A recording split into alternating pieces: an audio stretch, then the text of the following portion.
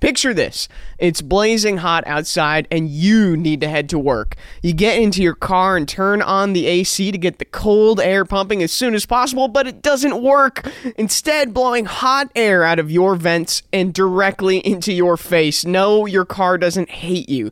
This issue is commonly caused by low refrigerant due to leaks in the air conditioning system, and there's an easy all-in-one solution that will restore your cold air in no time. There's no need to go to the shop and pay lots of money when you can save time and money recharging yourself with AC Pro Recharge Kits. AC Pro Recharge Kits make restoring cold air easy for even those with zero DIY experience. And the AC Pro app offers clear, vehicle-specific instructions to help you get the job done in less than 10 minutes. So pick up an AC Pro Recharge Kit at any store selling auto products and confidently restore your car's cold air yourself today. Be a pro with AC Pro. What do you think? Did he get him? I mean, of all things to say. What? Family picnic sometimes. Get you more than just potato salad. Are you kidding me, Mike? Oh my God, that is hilarious. Hey everybody, it's Dale Jr. And welcome back to another episode of the Dale Jr. Download with my co-host Mike Davis. I'm pretty fired up, Mike. Are you? Yeah. What about? Well, first off, here we are in the Bojangles studio. We got some work to do in here. See, We do. Couple things over here got to That's get right. fixed up. Yeah. Yeah, new doors. We got new doors coming in. We're changing some of the stuff on the walls, and we had that last week, right? Mm-hmm. The Butch Lindley. Yeah, Butch Lindley door. It's in here, man. I'm feeling the good energy off that thing. Is that right? Oh yeah, Nice. yes sir. That's gonna make us better. That's what you're fired up about? It's gonna make us better. It's gonna make this whole experience at this table better going forward. Good, because I need to be better. I'm Hey. looking for some energy to be better. I got a lot of going on up in my head, so I'm going to try not to ramble and bounce around because I have a bad habit of that. But I don't even really know where to begin. We got a lot to talk about with the World 600. Yeah.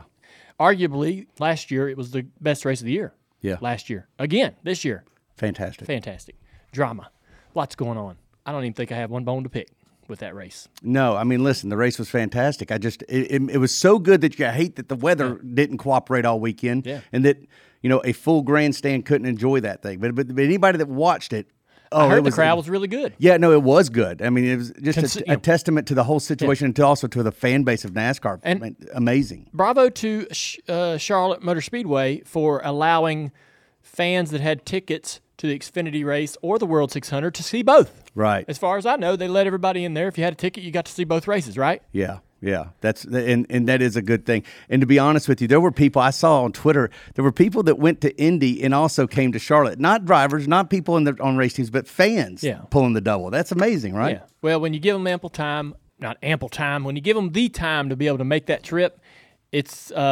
sounds like a damn blast. That sounds a good time, doesn't Yeah, it? they jump right on top of it, man.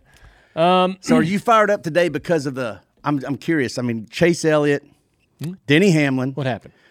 they found each other. Oh, yeah? They found each other. Did they? And they also eliminated each other from the Denny Hamlin I don't- bracelet challenge. Oh, they did? I Yeah. don't seem to remember that part of the race. When You don't- did this happen? Yeah, I don't believe that. When did this happen? It was somewhere during the race they found each other, So, as they've been known to do in the past. So you're telling me that Chase Elliott, my old the guy that won the Xfinity Series championship here, For Junior Motorsports, that's right. That guy. one of my teammates, Has a fan or and two. drives for Hendrick Motorsports, That's right, which I just love. Yeah. And had a crash with Denny Hamlin, who is part of Dirty Mo Media. Yeah, that Denny Hamlin. That yeah, Denny not Hamlin. the other ones, but that one. Yeah, That's and the one. Denny Hamlin, the guy that was in Victory Lane 2004 Daytona 500 with me, carried my trophy back to the bus. That one? Yeah, that's the same one. Right. Shoot. Right, the fanboy from Yeah. 2004. Damn. Well, I know those guys really well. Do you? Doesn't sound like them.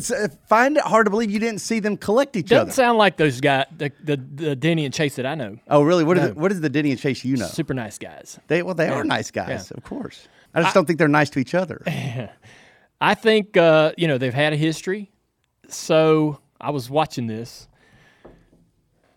The lap before that, so there was a restart, and they're kind of packed up, and Almirola gets in the fence. TV, That's right. TV is like, hey man, check this out, Almirola's in the wall. Well, at the same moment, Denny is sliding up into Chase. Basically the exact same thing that happened a lap or two later when the crash goes down. So, I saw that, and I'm like, oh, Denny, man, you're going to piss him off. Honestly, anybody that when you're watching these guys race and they slide up into each other, you're just waiting on the other guy to do something, right? Like every time somebody slides into you, man, you lose it. It happened a few times during the race with some other drivers, and you're just like, oh, what's the other guy going to do? Like, for example, Ricky Stenhouse, a couple instances where he didn't like a few things going on around him with other drivers, and boy, he almost turned Kyle Busch down the front straightaway late in the race. He was trying. Yeah, he was trying. So, anyhow, that was contact right then in that moment. TV picked it up. I didn't know if they mentioned it or not. It was all happening real fast. Watching as a fan, I'm not a broadcaster in that moment. I'm just like, oh, hell yeah, do that, hell yeah. I'm just a race fan. And so they go back around a couple more laps, and then Denny slides up into Chase again. And, I mean, it looks like Chase turned him. It looks like it, right? It does. It looks exactly like Chase turned him. A lot of people were on, saying, hey, man, Brad hit Chase, all these other things, factor, how do you know what happened? How do you know what went down because of this and that and the other? I looked at my wife, and I said, she says, well, how do you know what happened? I said, hey, what's going to tell the tale is the SMT. And all the drivers have that access to the SMT. The SMT is the data, the steering, throttle, all kinds of information about how a guy is driving his car, how he's turning the wheel, how much. Denny can look at Chase's and vice versa. And so Chase gets out and he says what he has to say. He does his interview, right? And he's learned by what he's seen over the past couple of years, you damn sure ain't going to admit it, and you're going to say everything you can to lean far away from admission. That's right. There was a couple things on the radio that I think Chase might have said, like, it's twice now he's hit me. Yep. Something like that. Yep. So there was some frustration, naturally, that NASCAR could look at. There was a motive. NASCAR could look at the audio, right? That's right. That could factor into the decision NASCAR makes. And so they, my wife's like, hey, man, what's SMT? And I'm telling her all about it. And I said, you know what? I think if I know Denny, he's going to screenshot it and post it on Twitter. Well, that's what he did. I text Denny. Oh. I said, hey, man, you looking at that SMT? It's like 30 minutes, an hour after the wreck. It's within an hour. And he goes, it's loading right now. That's the Denny and that we know and so love. He's I knew that as soon as he could get somewhere to look at it, he would. And sure enough, man, he posted it on Twitter, which he turned his comments off. Was probably smart in that scenario. He's like, hey, man, here's the facts in my eye. Like Denny's like, in my world, I have these facts, this evidence, right? I'm putting it out there. He's angry, and I don't think I would have posted it. I would have put that in my pocket, and I would have sent that to Steve O'Donnell. I would have said, look, man, I would have sent it to the people that mattered or the people that would be, handling this situation, and said, this is what I see in the data. But Denny went this other route. Well, in fairness to Denny, he's already been sort of scorned, trying to do keeping the stuff evidence to himself. It didn't work out for him a few months ago. I can't even keep the timeline. The timeline of Denny in the middle of something is a long one. Yeah. And so it's yes, he has all kinds of examples of what he should have done differently, how right. How he should have handled this and that and the other. But I'm not criticizing him posting it. I thought it was entertaining. Let me get okay, because I got questions. I know you do. Be patient right here, man. We got a long show. We got a lot of time here. Well, keep going. All right. Yeah, okay. So he posted the SMT data. Yeah, and so looking at the data and looking at what I saw on the racetrack, it looks like Chase turning. I mean, it does. Chase is going to have to now, I think. It's kind of ball in his court in terms of how's he going to argue this? Because he's going to have to. NASCAR's going to look at it. I talked to Steve O'Donnell, and Steve's like, late night last night, NASCAR's going to handle this. If anything happens, it'll be in the middle of the week. all the racing, Xfinity and everything gets done midnight on Monday. And so they're absolutely going to take a look at it. I think they actually posted that on social media that NASCAR was going to look into the issue. And I don't think Denny would let NASCAR off the hook, right? I think Denny's going to push to have NASCAR take a look at this. I was wondering whether an admission of guilt or any kind of verbal, admission or getting close to admission would factor into it, but I don't think so. I don't either. I think that, man, I mean, this is the problem. I don't envy the position NASCAR's in, right? They sort of set a precedent with Bubba Wallace, and Denny was quick to note on that in his interview at the media center. Yeah. At the medical center. Denny put that narrative out in the universe like that. And he had an intention to do that, right? Hey, this is exactly like that. And I don't know how NASCAR doesn't react. I really don't see how this works in Chase's favor at all.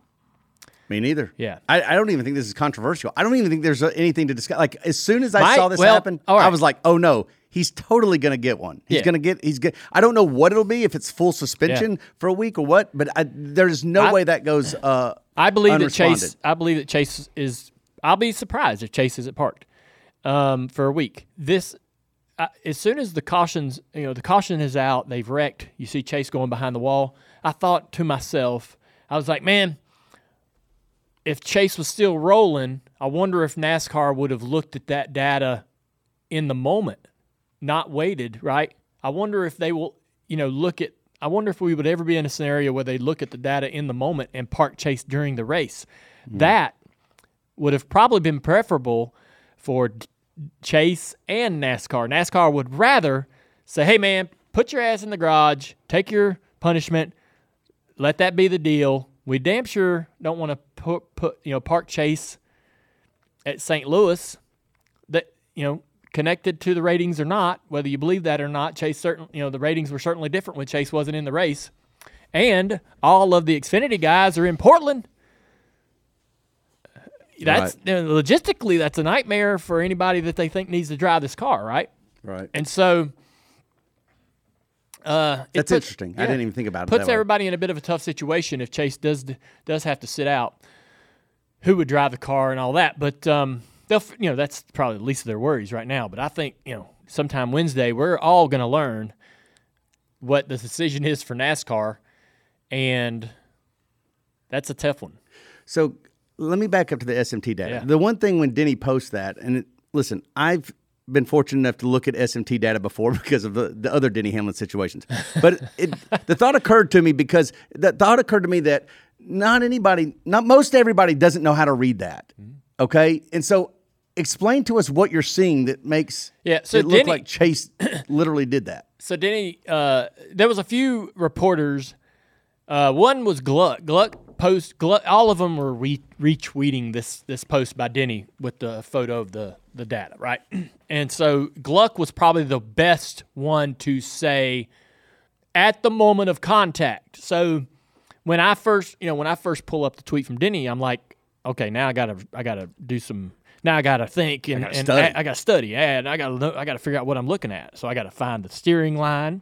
I gotta go to I'm looking at this picture on the side where it's showing the cars. I'm like, all right, this, I don't know if this tells me a whole lot. And so, but Jeff Gluck in his retweet of it says, here is the steering input at the moment of contact, right? So it's basically saying, it's putting a timestamp on, this is when the 9 and the 11 are making contact, and the steering on the 9 is to the left.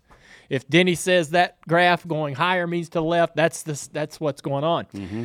And so I've not driven this car much at all, much less with any kind of a broken suspension part, right?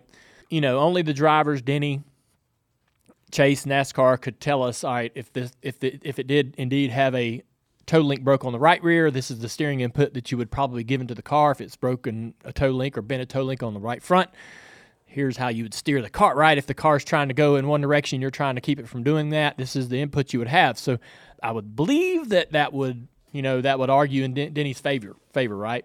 Yeah. And I don't know in any case when you have broken right side suspension, bent suspension, that you would steer left. I don't know. I would, that's for NASCAR to sort through. I felt like Chase's own comments were the most incriminating evidence. I know why he said what he said. You're going to diffuse and you're never going to do it. We've learned that. These drivers now know that, right? Yeah. But if I'm right, Chase said, once you hit the wall, you knock the right side off these things, they're undrivable. Yeah. You just can't drive these things anymore. But then you go back and watch the wreck, and that car was very much drivable. It came off the wall straight. It came off the wall straight. You now have to slow it down. Well, what he means is that, so this is something unique about this car, okay? I hear what you're saying, Mike, but I remember the best example of this car becoming undrivable after contact for me is Ryan Blaney, Daytona 500, when Austin Cindric and him get together and Austin Cindric wins the race. They are going down the front straightaway, headed to the flag stand. They make contact, and Blaney is trying to drive his car toward the start-finish line to finish second. And his car is doing everything but that. And he has zero control over it at that point. Because, this was before they reinforced the toe links. They were very brittle. That contact snapped the toe link on the 12, and now the car is driving like a forklift. All right? Sure. And so that's Chase's story, and he's sticking to it. No, and again, I understand why he is. I just don't think that's what his car was driving like. It didn't look like it. It didn't look like it at all. And we'll never know, because after after Denny comes off the wall, he destroys the right side of the 9 car, which eliminates all the evidence, right? If the toe link wasn't bent, it's bent now. So that'll be a tough spot for NASCAR in terms of looking at. They're really only going to be able to go and look at data.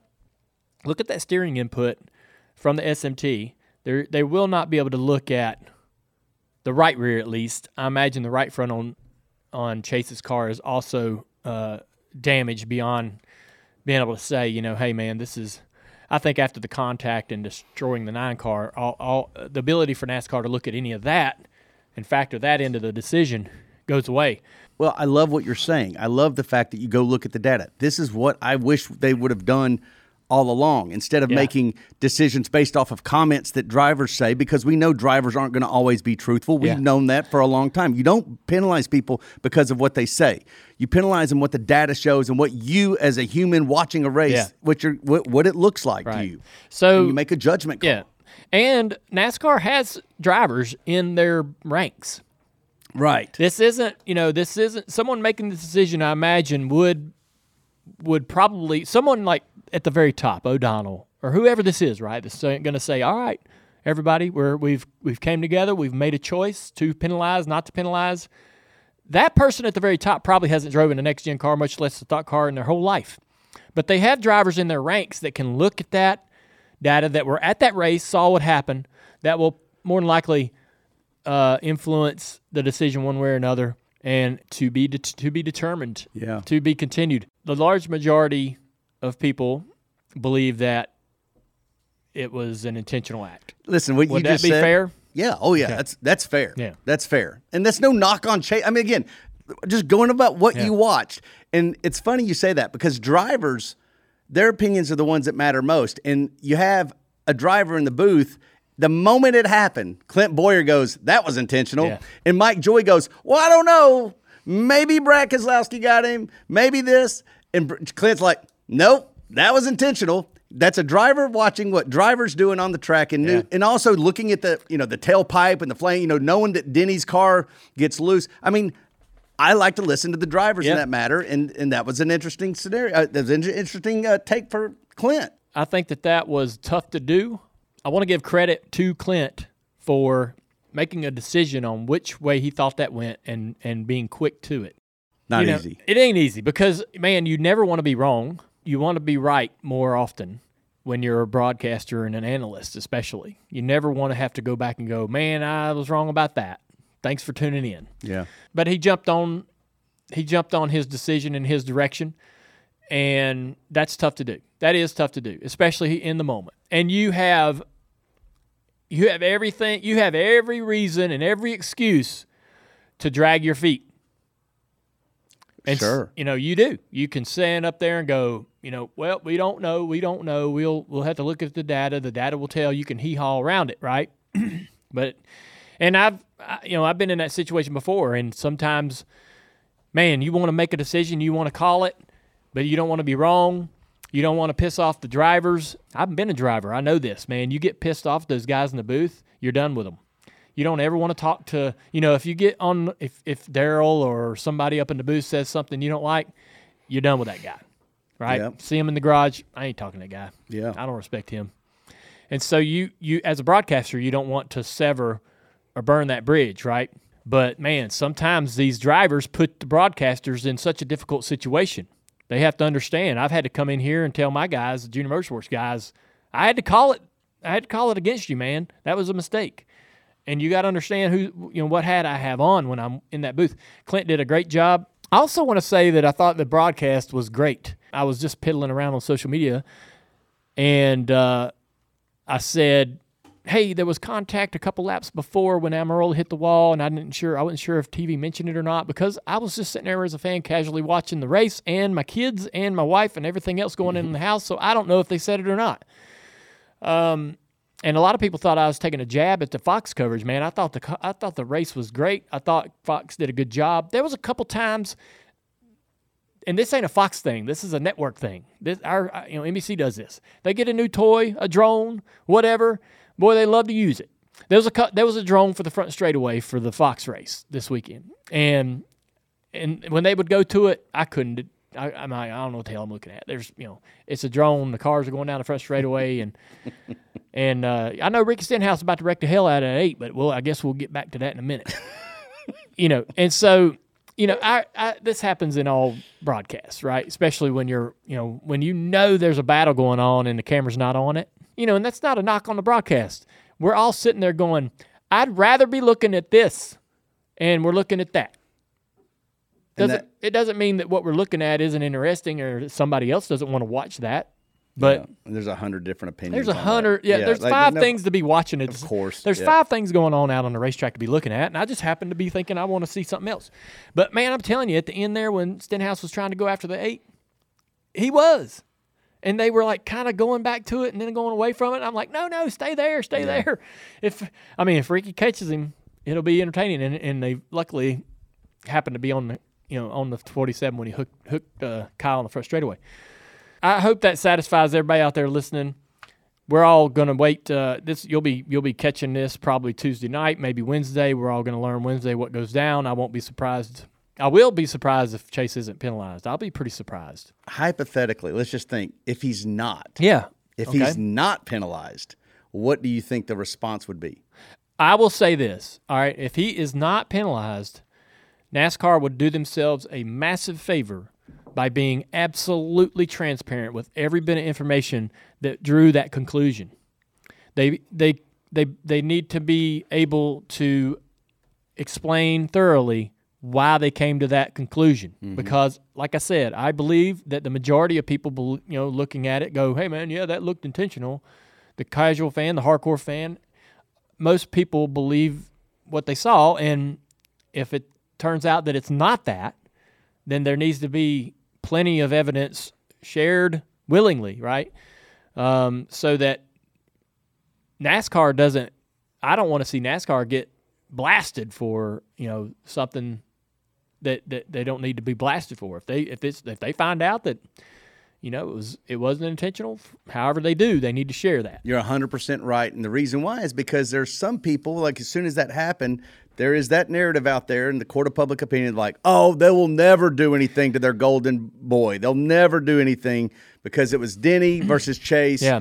They like Chase. They hate Denny. They'll never do something. I'm thinking they'll do something. But if they don't, they're going to have to explain that. Well, I think that, there is a odd narrative and there's tension in the room between NASCAR and Hendrick, right? The penalty situation, right? That whole thing, the appeal getting turned over. I really don't know where that stands. I don't know where everyone is in terms of NASCAR, the industry, Hendrick, and all the Jeff Gordon and all the employees. I don't know where they all are in terms of, are they good? Are they a little bit awkward? So that we don't know.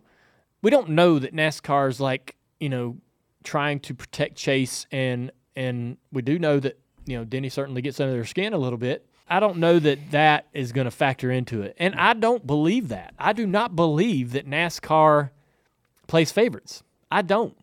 I think that NASCAR has more information than any of us. True. And makes a decision based off of what they're looking at. I truly believe that. I know that we sit here and raise hell about the decisions that they make sometimes, and the short track package and all. I mean, we railed on them earlier in the season over a few things, and I do disagree with a lot of things that I'm a traditionalist, but honestly, when I get in the same room with NASCAR and I say, show me why this is the way it is, they have good information that will convince you, all right, I see why you made that decision, NASCAR. I see how you came to that conclusion. It's not like, oh, we like this guy more, so we're going to go easy. They can't run an organization like that. They can't. Right. You're forming that opinion, though, and I think that's well-formed opinion, but it's based off of your private availability to things that public people aren't privy to. Exactly. And that gets back to your point. You got to go. There's a public narrative that says they would never do anything to Chase. If they don't, the only way for them would have to be complete transparency. Absolutely. Complete transparency. That's right. So we're going to move on from that. That was something I'm sure we'll cover later this week on Thursday. Reaction to whatever the decision is. Yeah. We'll be back in here for a few minutes on Thursday to discuss. Blaney, good for him, right? Yeah. I mean, happy for him. Yeah. Finally put it together. That's right. Do we want to share any more about Blaney? Sure, let's share it. Let's share it. All right, so I really want to be completely transparent. We just talked about that, right? We're going to be completely transparent here. This is a good transition. Is this putting our money where our mouth is? Yeah, right. So, all right, we had Ross Chastain booked as the guest this week. Ross, unfortunately, had to cancel on us, and he had something going on. He gave me a call, and we talked about it. Totally cool. Nothing serious. He's fine. But he can't make it. So I called Blaney, and I'm like, hey, man, what are you doing this week? This guy just come off a win. It's middle of the week. He's going to be busy. And he had every right to say, man, I just can't do it. And I told him, I said, come in here and give me an hour. I'll take any time of day. And so Blaney's going to come see us. He's like, man, I'm happy to do it. Thanks for asking me. Awesome. What a damn cool dude. Ally. That's an ally there. For our Wednesday show, the winner. If there ever was a moment where the Ally Dirty Mo Media campaign and messaging was perfectly molded, this would be the moment. This is it. Right? You call a guy up and you're like, dude, I'm in a bind. You're literally the hottest thing right now coming off a World 600 win. Can you come in here? And he's like, how's 1 o'clock? Right? Hell yeah. That's awesome. Thank you, buddy. Listen, I was so happy. Did you detect the emotion in Blaney in that post race? How could you not? It was right there on his. Yeah. It reminds me, and it kind of threw me back to when you were going through a bit of a drought, right? And the pressure that you guys put on yourselves, we forget about it. We look at you guys as being a little emotionless and just kind of like living in your own worlds and completely oblivious to all of the stuff going around you, and yet you actually are feeling it more than any of us could ever imagine, right? And I know that I lived it with your drought, but Blaney's gone through what? Was it 59 races? 59 races, and you could feel the relief coming off of him as he was doing that interview, and I appreciated that. I will say this, man. I was at Indy, and I want to talk about that a little bit here in a bit, but I went to Indy 500, and the emotion the emotion all day from anything that happened, the drivers were expressing that emotion, how glad they were to be there, how, Tony Kanaan before the race, how emotional that was for him. So good, yeah. Obviously, the emotion from Newgarden after the win. And I'm sitting there, I'm like, this is what makes me a fan. This makes me order that ticket for next year. This makes me want to be here again and not miss what goes down in 2024 because this matters. And I know it matters because of the way that guy reacted. And so that was a bit of a shot over the bow a little bit toward every other form of motorsport, right? And not any type of racing in particular, but, man, please, if you win a freaking race, I don't care what size or what level, man, let that emotion out. Act like it mattered. Well, you don't have to manufacture that emotion. Like, just be yourself in that moment. Right. Don't act like you're too damn cool. Right. Or it's just another race, or damn, I've won a lot of these. And what Ryan did was exactly what you want to see.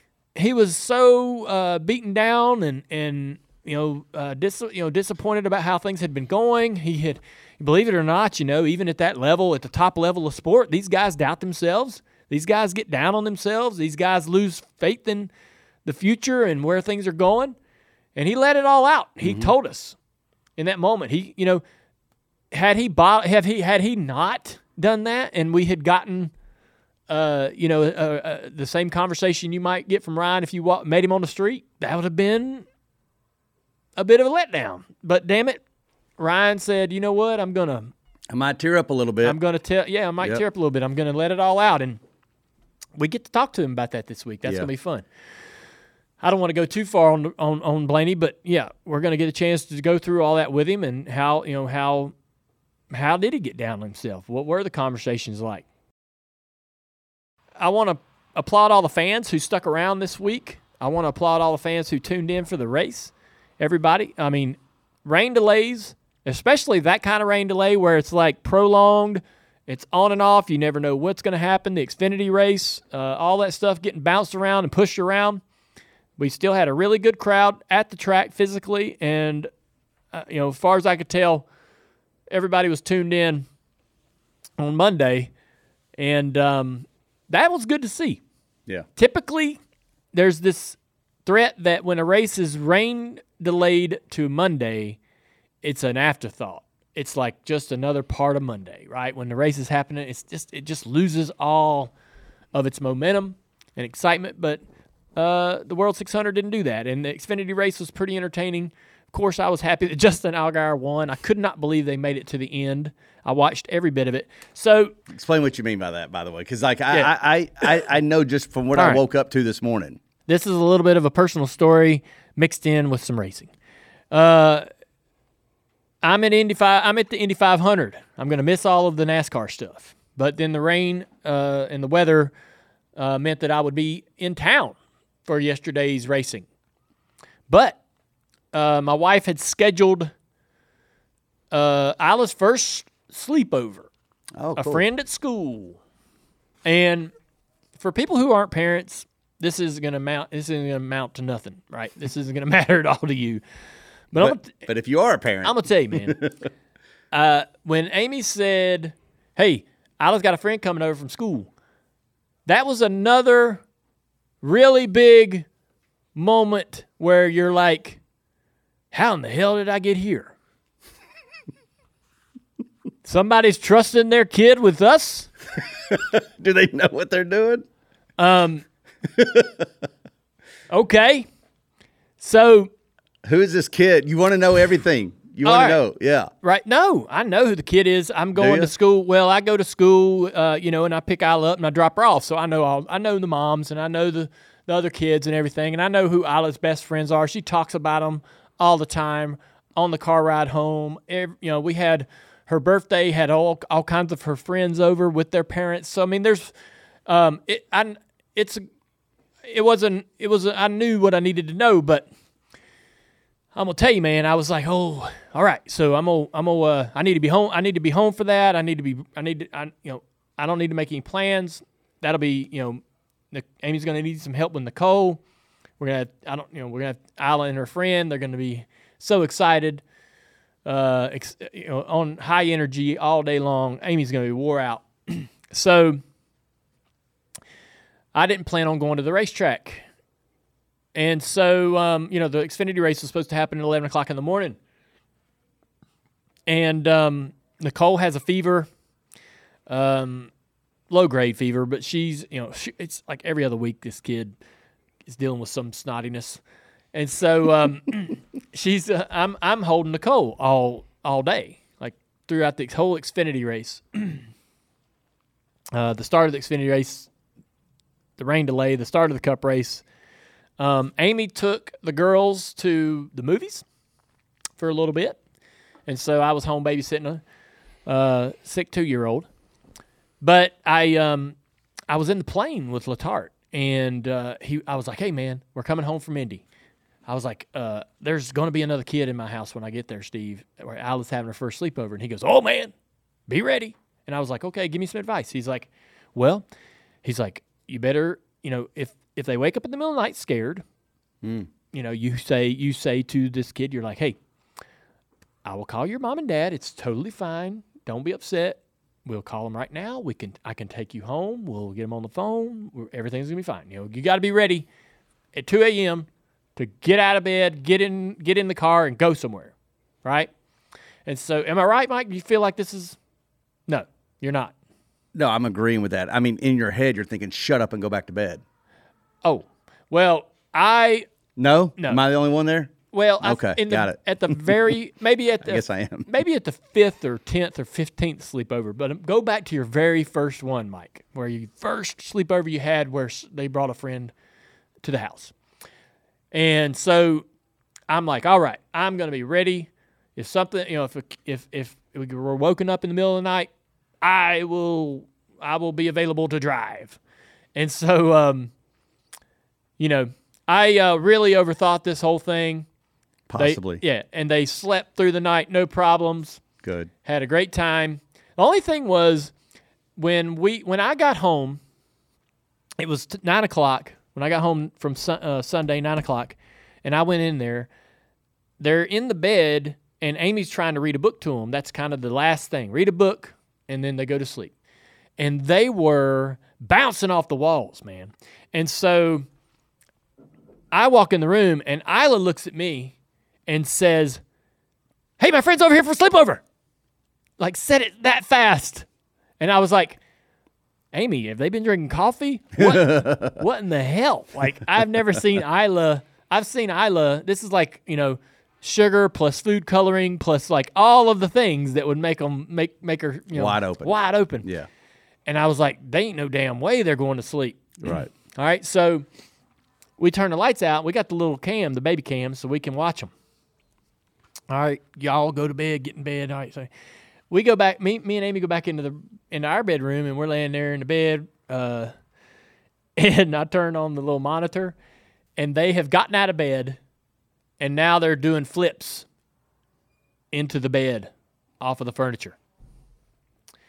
And it's one after the other. They're just going. It's like gymnastics are happening, right? In the dark. Y'all have to be laughing at this. Oh, right? We're laughing. Yes. I've got it all. I recorded it. Good. I got it all on my phone. Isla flips into the headboard, smashes her nose. Now we're crying. Oh, wow. Got to go in there. It's a big change. You okay? You okay? Abrupt. You're okay? Yeah. All right, you calm her down. All right, y'all. That's what happens. Get back in bed now. Let's try to go to sleep. Get out. We ain't walked out of the door of the bedroom. Just got out going down the hall, and they're back out of the bed again. And now I can talk on that thing. I'm like, y'all get to bed now. It took forever for them to not want to get out of the bed and play. And goodness gracious.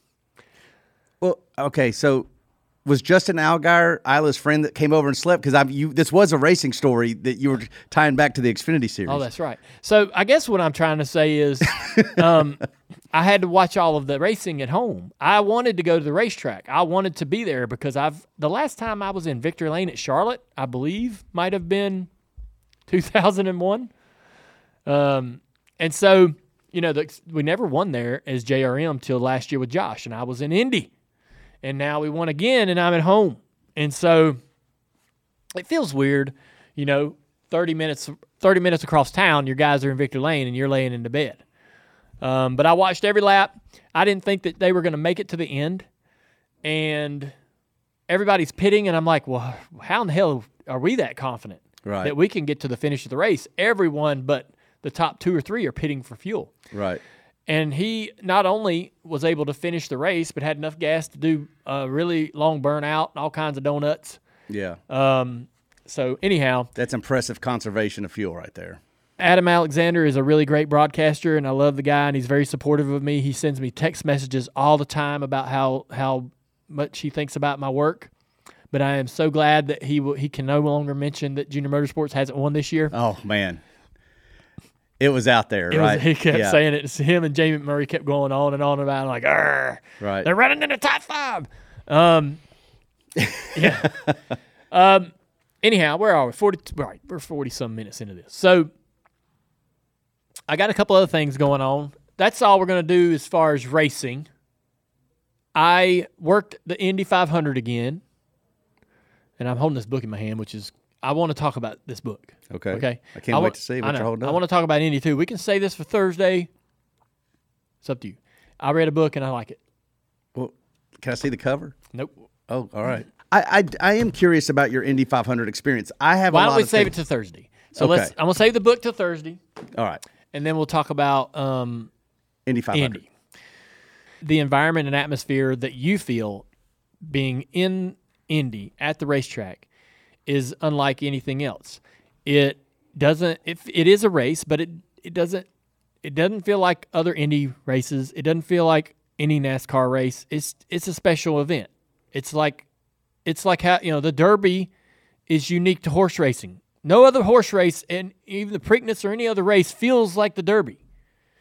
And I mean, when you're there in person, watching it on TV sort of strips away so many layers of the history, tradition, the sheer size of the event. TV numbs a lot of that. It's just the way it is. TV's that's the way it is. No way around it. If you can go to the Indy 500, please go. I mean, I'm so thankful that I've gotten to go and do that and experience that once. And so it's just an incredible thing to see and be a part of. I have some really wild access as working with NBC. And I can walk up into any garage I want, talk to any driver I want, which is a great thing. I needed to talk to Ferrucci. I texted him. I said, Santino, need to talk to you for the race. I just want a couple minutes. No problem. Come on up into the garage. I'll be there at 10 o'clock before carb day, practice at 11. I walk in there. He's got his suit on. He's going to practice in 1 hour. And we stood there and talked for 25 minutes. I talked to Larry Foyt, who runs the team for AJ, and had a great conversation. And so it turns out Santino Ferrucci had some Dale Earnhardt Jr. wallpaper on his bedroom wall when he was a kid. Wow. Yeah, didn't know that. I didn't either. Yeah. And boy, did he have a hell of a race, man. He did. And I know he was sad about not being able to win for AJ. There was, he's hearing that all weekend. Best AJ's team's run in forever. Could you imagine AJ winning the Indy 500? Yeah. And there he was with a perfect opportunity and a couple moves, go this way or that. He does it. But he's entertaining. Now, just his hair. I have not forgotten that we've bounced off of him and he bounced off of us a few times in the Xfinity Series. True. But even while that was going on, I was impressed by his speed and how quickly he adapted to the Xfinity Series, to NASCAR, to the tires, all of that. He is a natural. He's fast. He's good, and I think he'd be competitive in just about any situation. So, I wasn't going to go on a Ferrucci tear, but I like him. He's fun to watch. He's fun to pull for. He pisses them other guys off, including Connor Daly. Connor doesn't. I'm sure Connor doesn't like him. Nope. Rossi don't like him. There's a lot of people, and you can tell who. Really?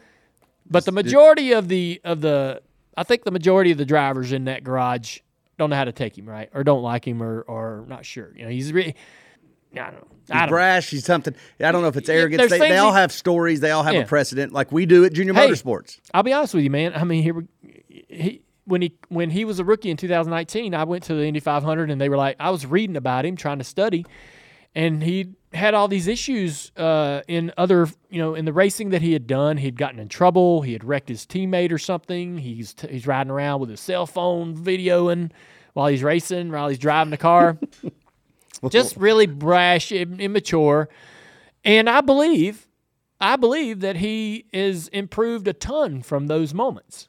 I believe even from 2019 that he has matured. Now, yeah, he's still young. He's still going to be foolish and immature at times, but I believe that he's not the same little that everybody thinks he is from 2019. He's not.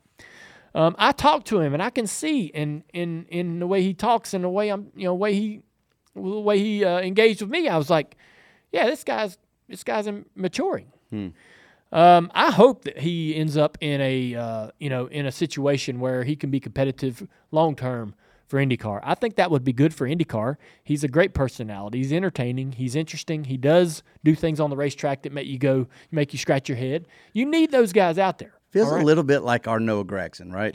He's a bit like Noah. A little bit. For sure. There's some very, very big similarities there in terms of their path and maturity and so forth. But how about the fact that, wasn't it Ferrucci that had the monetary fine handed to him during the race for the tire that went across the pit? Like, how crazy was that? That was crazy. I didn't think it was that crazy. You didn't think it was crazy that they...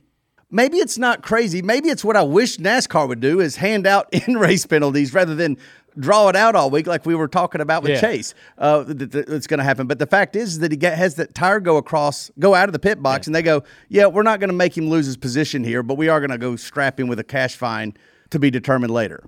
I thought that was an interesting thing. I hadn't seen it. It was. I hear you, Mike. I'm glad they didn't go send him to the back, because Hinch was like, oh, that's a big penalty going on. Oh, they were arguing. I know it. Yeah, I thought that was interesting, actually. Well, it's like it's. Yeah, I don't know how much to reveal here, but yeah. So all of it. I believe that Hinch is in that group with the other drivers that don't approve of a lot of things that he does. Right, and so Hinch is just recently out of the seat. True. And so Hinch is still like, Ferrucci. I don't know about this guy, right? He passes Rossi on Carb Day coming off pit road on the access lane. Apparently, Hinch is like, that's a ridiculous move. It's ridiculous, and he was very upset about it. And Townsend Bell knows that Hinch is not a big fan of Ferrucci, and so Townsend intentionally praises Ferrucci. I love it. even though Townsend probably doesn't love Ferrucci that much, he goes overboard in his praise because he knows it makes Hinch squirm right next to him in the booth. It is hilarious. That is interesting, because now with that context, they weren't arguing necessarily that I could tell over Ferrucci. They were arguing whether the tire, the wheel, went over the line. It clearly did. Hinch was correct in that. But knowing what you're saying, where Townsend Bell may just take a position just to be he's opposite. Like, I don't know if it went over. And Hinch is like, what do you mean you don't look at the tape? It went over the line. Well, it's debatable. I'm like dying laughing about this. That's so funny. I really, Hinch is really sharp, does a great job. Townsend Bell knowing Townsend's personality, he is a great listen, man. The whole package was amazing. It was such a good broadcast. Yep. So, I agree with all that, man. I had a great time. I do not know at 48 years old how much longer I can call the snake pit. I understand what you mean by that. Honestly, my personal opinion is that they probably, moving forward, I think that, a younger, more, connected personality would do a better job in that environment. And NBC has a long list of, like, Carson Daly would be perfect for that. Would that not feel like a spring break MTV moment if Carson Daly was calling, Well, maybe 20 years ago, I got a lot.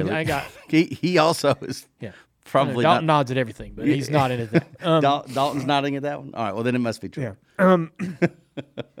I just, in my mind, I'm like, man, am I the perfect? No, I don't feel like I'm the perfect peg for that hole. But you or Steve, frankly, because I enjoyed it, and I thought, I'm sure you did. Hey, wait, I enjoyed it, and I thought we did a great job. But I just feel like that, I would love to put somebody else in that position because I think it would be a little better received and a little better conveyed as to what, the snake pit's all about. I love the history of it. The history of the snake pit is fascinating. That's what we got to share, which I'm happy to do. I enjoy telling everybody about the history, and we had to tame the stories down. I mean, the history of the snake pit is colorful. Yeah. So there's a medical tent right there for people to get, to get help. And when I walked up there to do the 11 o'clock hit at the top of the show, a guy that was there at the party said they've already brought 20 out. Oh, guarantee it. Yeah. Unconscious. Oh, hell. And so it's a little sketchy. It's a little scary.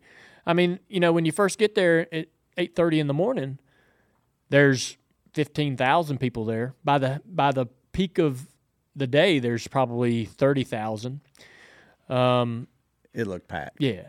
And there at 8:30 in the morning, they are going as hard as they can go. The ones that are there, they ain't just hanging around. Especially the people up on the rail and stuff close to the stage, they're going hard. They're head banging, just jumping around and just exerting all kinds of energy. Did you catch the comment?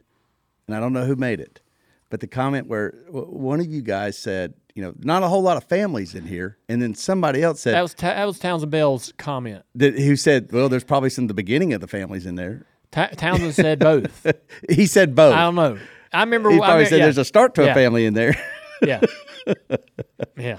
I mean, it was a quick comment, and I go, did I just hear that right? Yeah. Did I just hear that? Yeah. I totally did hear that.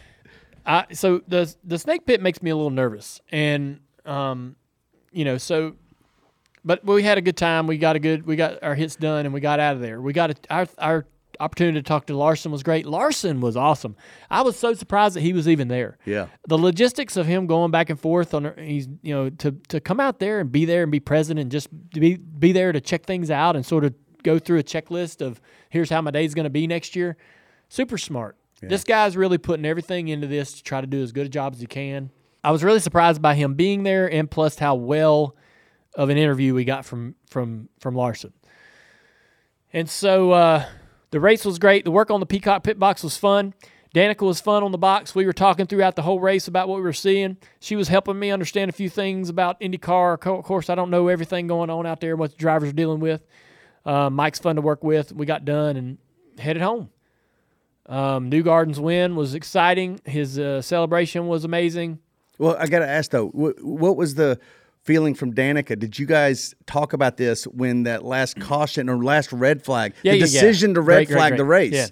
Man, I'll be honest. I don't know that I've ever seen any race where they roll off pit road and take the green.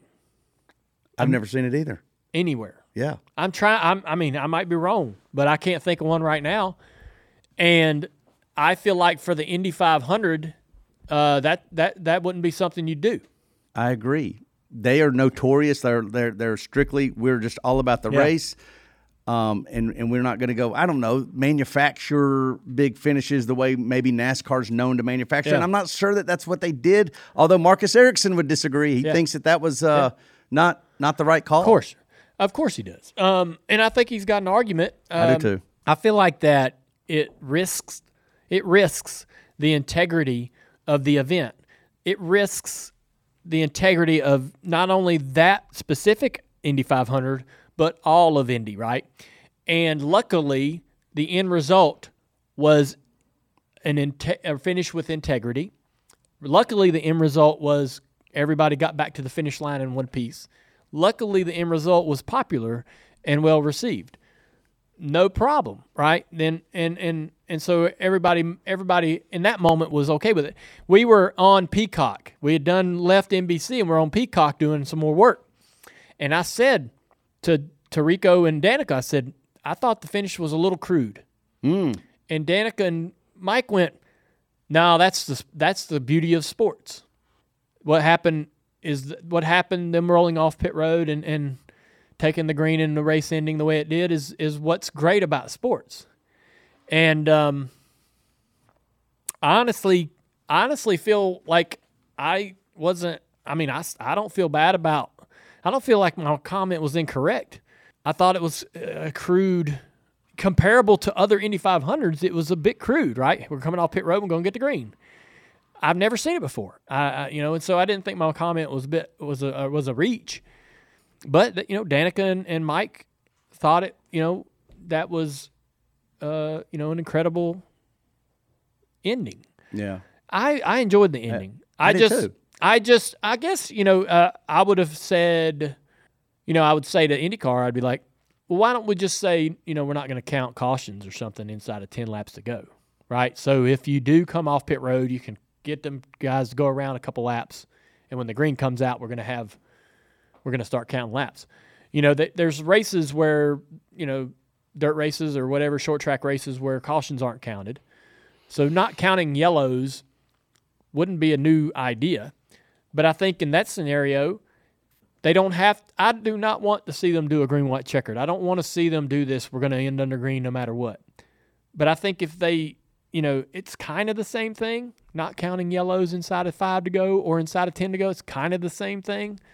But it would allow drivers to accept it better. Ericsson, right? He could say, hey, okay, this is the rule.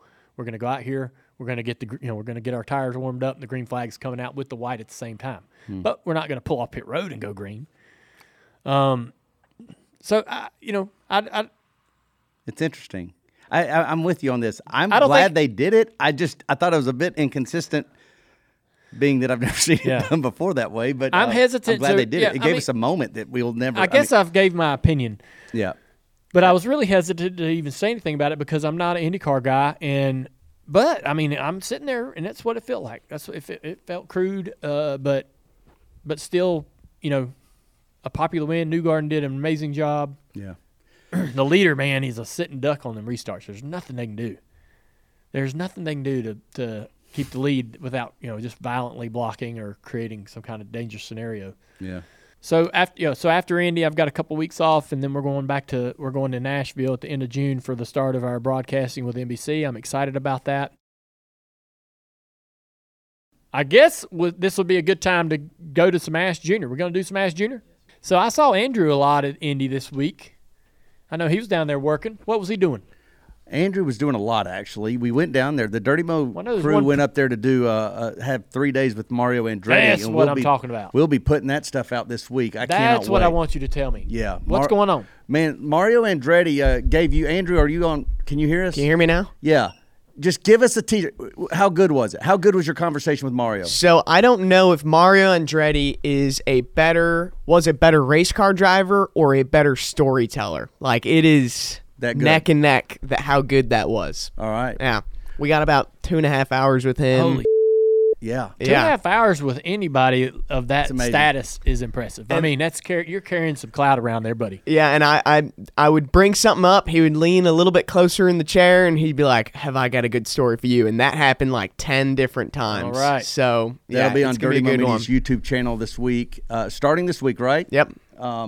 Looking forward to that. You also did some man on the street stuff, and you talked to all the IndyCar racers at Media Day, and that was some good stuff that we saw on the social media as well. So nice job, Andrew. Appreciate that.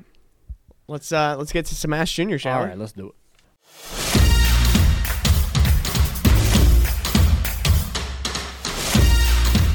All right, we're live. Dale, did you make that shot? I didn't. You didn't. I had 2 last week. You hit 2? I did. Oh, and I wasn't there to see it. I wasn't there to see it. No. We're live here on Ask Junior, presented by Xfinity 10G. They're at 10 Gs. That's pretty impressive. Let's see. Nope. Oh, I tried to bank. Sounded like it hit the backboard there. Sounded like I'm trying to try to bank it in there. It's not open today. Yeah. Well, we've got some good questions sent in from the fans, and we'll get right to it. This first question is from Harold. Newgarden, Blaney, Allgaier all celebrated in the stands after winning this weekend. First, what did you think of that? And then do you just have a favorite victory celebration that you've seen? Yeah, I thought it was good. Newgarden had, it's just to be able to see genuine emotion. And when somebody wins a race, we talked about this earlier in the show, but when somebody wins a race, you want them to be happy. You want them to show that. You don't want them to suppress it, because their joy, their emotion about that win is a signifier and confirms the importance of the race, right? The reason you bought the ticket to come. And so when you see somebody jump out and get so excited about and happy about something, the guys that won the Kentucky Derby, their reaction to winning that race shows you why that race is so important, right? And so, that's all you want to see after somebody wins. So it was great to see everybody's reaction throughout the weekend. I know that the race was, the Cup race was rain delayed, so that kind of mutes it a little bit. But they were still the World 600 is a long one. It's tough. It's one of a kind. It was exciting. It was entertaining, and Blaney deserved it. I mean, he was strong all night, and lost some track position there late, and got some restarts and things went his way, and he worked hard to get that track position back. I'll say Newgarden. I don't know if I would have done what he did. Like I feel like that takes some guts to go into the stands. Was that something you would have done? Yeah, I mean, it's not that. It just seems like overwhelming. It's not dangerous. No, I mean, so the reason why you stop on the front straightaway and get out is because you want to feel that energy coming from the stands. Yeah. How can you feel that energy even better, right? Is to go right in there. That's true. It's like jumping in the mosh pit. You jump in there because it's where you want to be. You jump in there because that's where all the energy's at. And he will. He's winning his first Indy 500, and he wanted to drink from a fire hose in terms of soaking it all up, taking it all in. He wanted to experience the extreme, of energy and emotion. I mean, let's dive right into the crowd. Yeah. Go right where they are, right? Celebrate with them. That was really a cool and great moment in motorsports. Absolutely. Yeah. That was well said. This next question coming from Kenny. If you could sit down and watch any past race with anybody, who would you want to watch it with, and where would you want to watch it from? Past race with anybody. I don't know if this answers that question, but I've been thinking about that. So, they got the Manning cast. Oh, yeah. Yeah, right. And so I know that, there's people that prefer to watch the actual broadcast of the game, but some people do enjoy the Manning cast where Peyton and Eli are talking about the game, and they're joking and giving each other a hard time. They interview a guest on there as well. But I think doing something like that for NASCAR would be fun. We don't work all year long. I don't work all year long. But I have me and Jeff Burton have done some – we've done some rain delay feel where they show, for example, the 2001 Daytona July race, and me and Burton kind of narrate over the top of it. And we've done a couple races like that, and it got really well received. I would love to do that. Sit down with Burton or Letarte, going over some races that we won together, or races that another driver won. Sit down and watch a race that I was in, but maybe even another driver won it, right? And we're sitting there together. That's fun for me to do. If it's fun for people to watch, that even better. But I wonder how long till there is a Manning cast NASCAR style. They've done it before with where we were sitting in a trailer watching the Xfinity race, and you watched us watch the Xfinity race on a TV. That's not what I'm talking about. Not that. Basically, have you ever seen Mystery Science Theater where they're in they're in the theater, and the host and the cast of the show are kind of down at this bottom corner of your screen, and it's just their silhouettes. You're like sitting in behind them watching the show on your screen as if you're in the theater with them. That's kind of an idea that I've always had in my head, is like a Mystery Science Theater where we're either watching the current live race on TV or an older race, and it's like a 30 or hour long show. But I'd love to do like the Daytona 500 I would love to do like a Manning cast with the Daytona 500. Oh yeah, right. I think that would be fun. Just to sit at home and just be like, here's what I'm seeing. What are you seeing? Well, that's crazy. You believe he did that? You believe? I don't know about that move. Oh, I was wrong. That was a good move. Whatever. Yeah. Yeah. Like more of a casual approach to watching a race. People say that, when we first started doing the NBC booth, the comments that I would see back in 2018, 19 was that me, Steve, Jeff, and Rick, it's kind of like buddies at a bar, right? Drink a beer, watching a race. And I mean, that's as fun as it gets when it feels that way and comes across that way. And I think that would even lean more into that. So you sit me down with a case of beer and somebody else and watch, we watch the race together with you. The race is on your screen, but you hear us, right? Yeah. That would be fun. I think so. Well, maybe the wheels get turning on this one. Putting it into the universe. That's what we're doing right here. That's it. That's what this whole show's about. Law of attraction. And we're going to attract that into our lives. I like it. This next question coming from Kevin, and you kind of mentioned it right at the end of the Dirty Air segment. June 25th, NBC is coming back. What are you doing this month to kind of prepare for the return of your side of broadcasting in NASCAR? I mean, I'm watching every single lap and trying to stay on top of the storylines as far as who's mad at who and what each driver has went through. I've got in my notes just sitting right next to me here, everything that every driver, every team went through in the off season, switches, changes, choice, new crew chief, whatever. And then you kind of keep a long documentation of, controversies, penalties, contact, frustrations.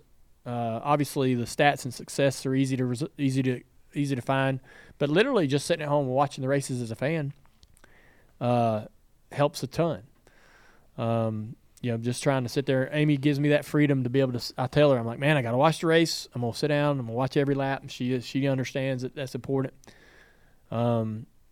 And that's pretty much it. I mean, I'm ready to go. I'm ready to start getting in the booth. I've been at Indy, at the Derby, and all that's kind of teasing how much fun it is to be back in the NASCAR booth, and it's been fun to listen to Clinton and them all first half of the year, and I'm ready to get going. Yeah, second half's going to be a fun one. It will. It always is. Yeah. This next question, a bunch of people have been asking, but Chris asks, how have the restoration projects gone? They haven't seen a whole lot of you posting them as of late. Any new projects that you're working on?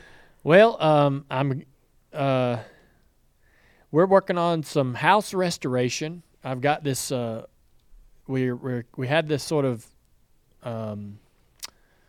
We had this deck that was off of the kitchen that we never used, and I never sat out there, and so we're closing that in. But so literal home renovations are going on, and I've been in this house since 2008, so it's we're finding some rot and other kinds of things behind the walls that's not good. But I've got we're in the obviously in the studio right here in the Bojangles studio, and on the other side of this wall in the fab shop is my '66 Nova wagon we've been working on. And it's coming very slowly. We just started putting in all of the sound deadening or soundproofing, that you put in the tub of the car, putting in the aftermarket air conditioner and stuff like that, fuse boxes and things like that, steering column. It's got the motor in it. So it's coming along. That's the current project, right? 66 Nova wagon. That's going to be the family car. Is it hard to find parts for that? No. No? No. Really? No, not really. Huh. Yeah. And whatever they don't, I mean, it's not necessarily a car where when I started this project, I was like, man, I'm just going to make it up as I go along. It's not going to be this beautiful, polished, perfect car. It's going to, it's going to have a lot of fabrication, a lot of homemade, elbow grease in there. And yeah. We're just going to make it functional, make it trustworthy, make it crank, never fall apart, never stop, never park you on the side of the road, but also look reasonably good. Yeah, all reliable, right? Yeah. We got time for one more question. This one's coming from Ryan. What sports did you play growing up? Do you remember what numbers you wore? I don't. I got a picture of me playing soccer when I was a little kid, but I can't tell what number's on my jersey. I played soccer in like the second grade, and then I quit. Went to a bunch of different schools. I went to a different school almost every year, all the way up until I was a freshman in high school. And then I played soccer again as a freshman, and we went to state and lost. I wasn't a starter. I didn't play a ton, but I enjoyed it. And I got a leather jacket. Still have it. Still have it. Can't get Amy to put it on. It's perfect for her. It's her size because when I was a freshman in high school, I was like 5'3". It was very short. And that was it. I didn't play any other sports. I wanted to play football. So again, as I said, I was 5'3". Yeah. As a freshman, I'm getting driven around by the principal or whatever. Somebody at Mooresville Senior High is driving me and Teresa and Kelly around the property, showing us the school. It's like a week before school starts, and you're nervous. You're getting ready to go to this new school, and they're showing you around. And I saw the football team out on the field practicing, and I said, "Hey, I want to play football." And he was like, "Let me take you to soccer field and introduce you to the soccer coach." And I was like, "Okay, all right." Maybe, some countries that is football. Soccer. Maybe there was some sort of language. It's probably for the best. But man, I've loved football, and I so badly wanted to play organized football. I had at home when I was 12, I had pads for everybody on my road, all the other kids, right? Not only I had the whole suit, pads, pants for me and every other kid, so that when we went and played in the yard, everybody was suited up. Yeah, right. Full contact, slamming pads. We'd take our helmets and bang them on the concrete and try to scuff the fronts up like the old linemen's helmets looked. Oh, man, we had a lot of fun. Man, I'm sorry you couldn't do that. Yeah. Yeah. That's all the time we've got for Ask Junior. That was fun. Yeah, it was great. Appreciate everybody. We have Ryan Blaney coming in tomorrow, race winner. Ross was going to be our guest. He called me, said he had something come up and he couldn't make it. So I called Ryan literally just before we got down to the table, and Ryan said, "Tell me when to be there, and I'll be there." So what a great guy. Busy. All week, coming off the biggest win probably of his career, and just like that, said, "Tell me when." So tomorrow, Ryan Blaney will be on the show. We'll talk about his 600 win, all the emotion. Thanks for tuning in. We had a great show today, Mike. We did. Yeah. To everybody watching, by the way, the YouTube thing, we talk at length about Chase and Denny. Yeah, of course. Of course. We cover everything. We covered everything. And then don't forget about our Thursday show. I've got a cool story about a book I want to tell you all about. Everybody's like, freaking book. I don't want to hear a story about a book. And also, I got bit by a tick.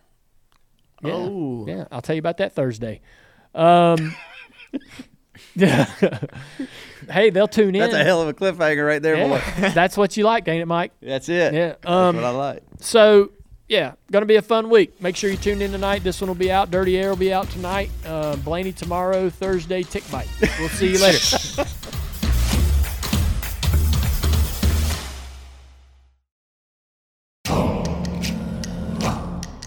Check out Dirty Mo Media on Twitter, Facebook, TikTok, and Instagram.